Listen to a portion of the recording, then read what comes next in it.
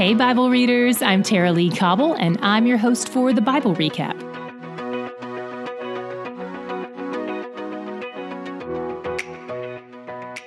Today, God has Ezekiel launch out with prophecies against other prophets, false prophets specifically.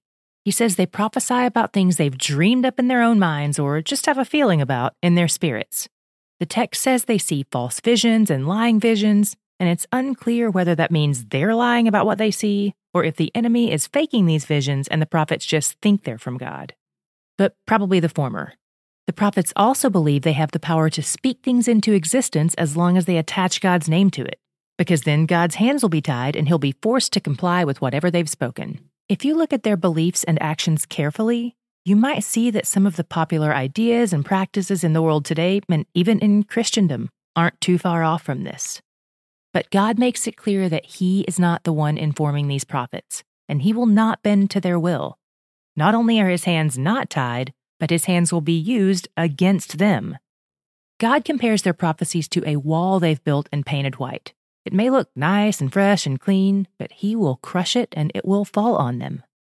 God is using a metaphor here. He's probably not going to smash them with an actual wall. He could, but more likely, the walls are their false prophecies, which will ultimately be turned back on them, just like we talked about with the people's sins. Then God turns His attention to the magicians or sorcerers. He talks about people who sew magic bands on people's wrists.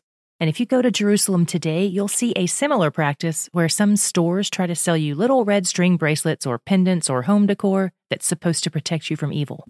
How deceptive is the enemy? He uses the fear of evil to entice people into evil. And that's what these sorcerers are majoring in. They promise protection to people God is going to kill and promise death to people who will be among the remnant. And God says that their efforts and lies will be thwarted because they're not all-powerful. He is.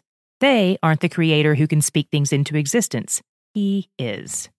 In chapter 14, some of the elders come to Ezekiel as they're all in exile together. And since God knows what's happening in their hearts, God tips him off. He says they've taken idols into their hearts and that they've fixed their eyes on idols. Then God asks Ezekiel a rhetorical question.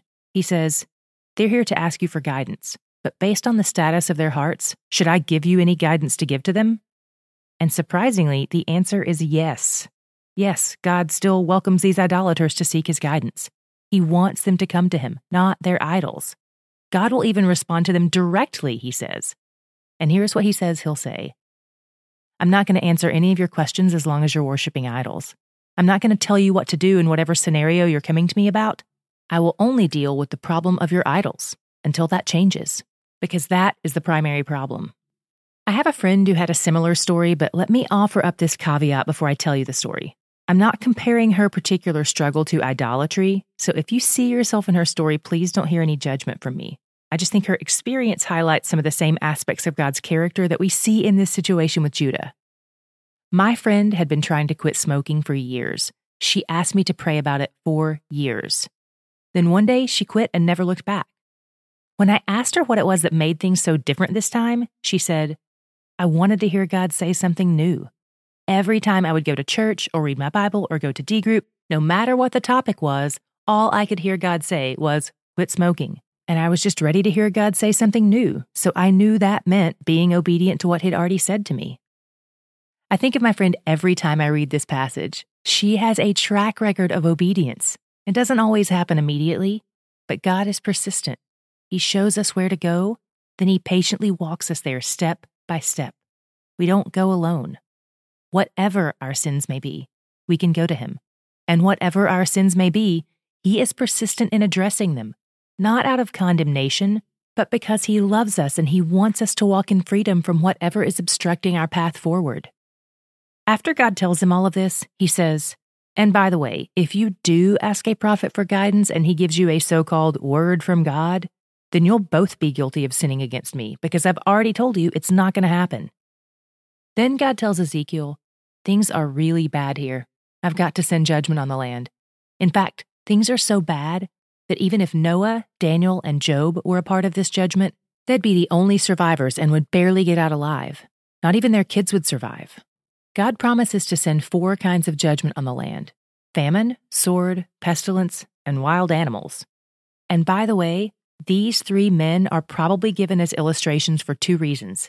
A, because Scripture emphasizes their God-given righteousness, and B, because God preserved them through astonishing circumstances.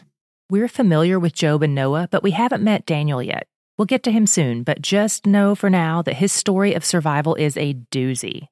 So God is basically listing out the winners of each season of Survivor. And he says there will be some survivors when he destroys Jerusalem as well, some people who apparently fall into the same two categories of those three men. In the end, God says, these survivors will be an encouragement to Ezekiel, serving as evidence of God's goodness and justice. We end today's reading with chapter 15, in which God asks Ezekiel another rhetorical question. This time, he compares the people of Jerusalem to a vine and points out that they're useless. He says he will punish them with fire for their wickedness. What was your God shot today? Mine was in chapter 13, as God is wrapping up his warnings to the false prophets and sorcerers.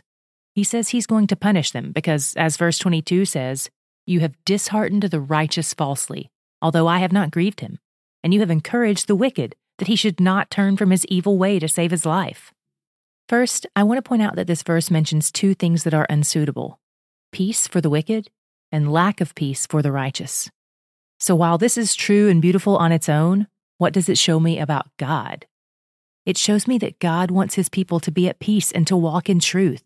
And God wants the wicked to hear the truth too and to turn from it. And because God cares so deeply about these things, God says he will punish the people who discourage and dishearten his people. He is so protective, and he doesn't just care about our eternal destination. He cares about the peace we carry with us day by day, in every moment, as children who know and love the truth of who their Father is. Truly, he's where the joy is.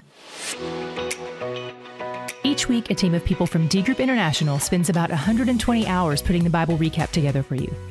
Each episode is researched, written, and recorded by me, Tara Lee Cobble, and sound engineered by Allison Congdon. Sarah Yoakum leads our incredible social media team, and Morgan Young creates all the encouraging daily images we post. Landon Wade designed our logo, Brittany Murray designed our customized journal, daily study guide, and weekly discussion guide. If you haven't gotten your copies of those yet, visit our website and click on the store link to check them out, thebiblerecap.com.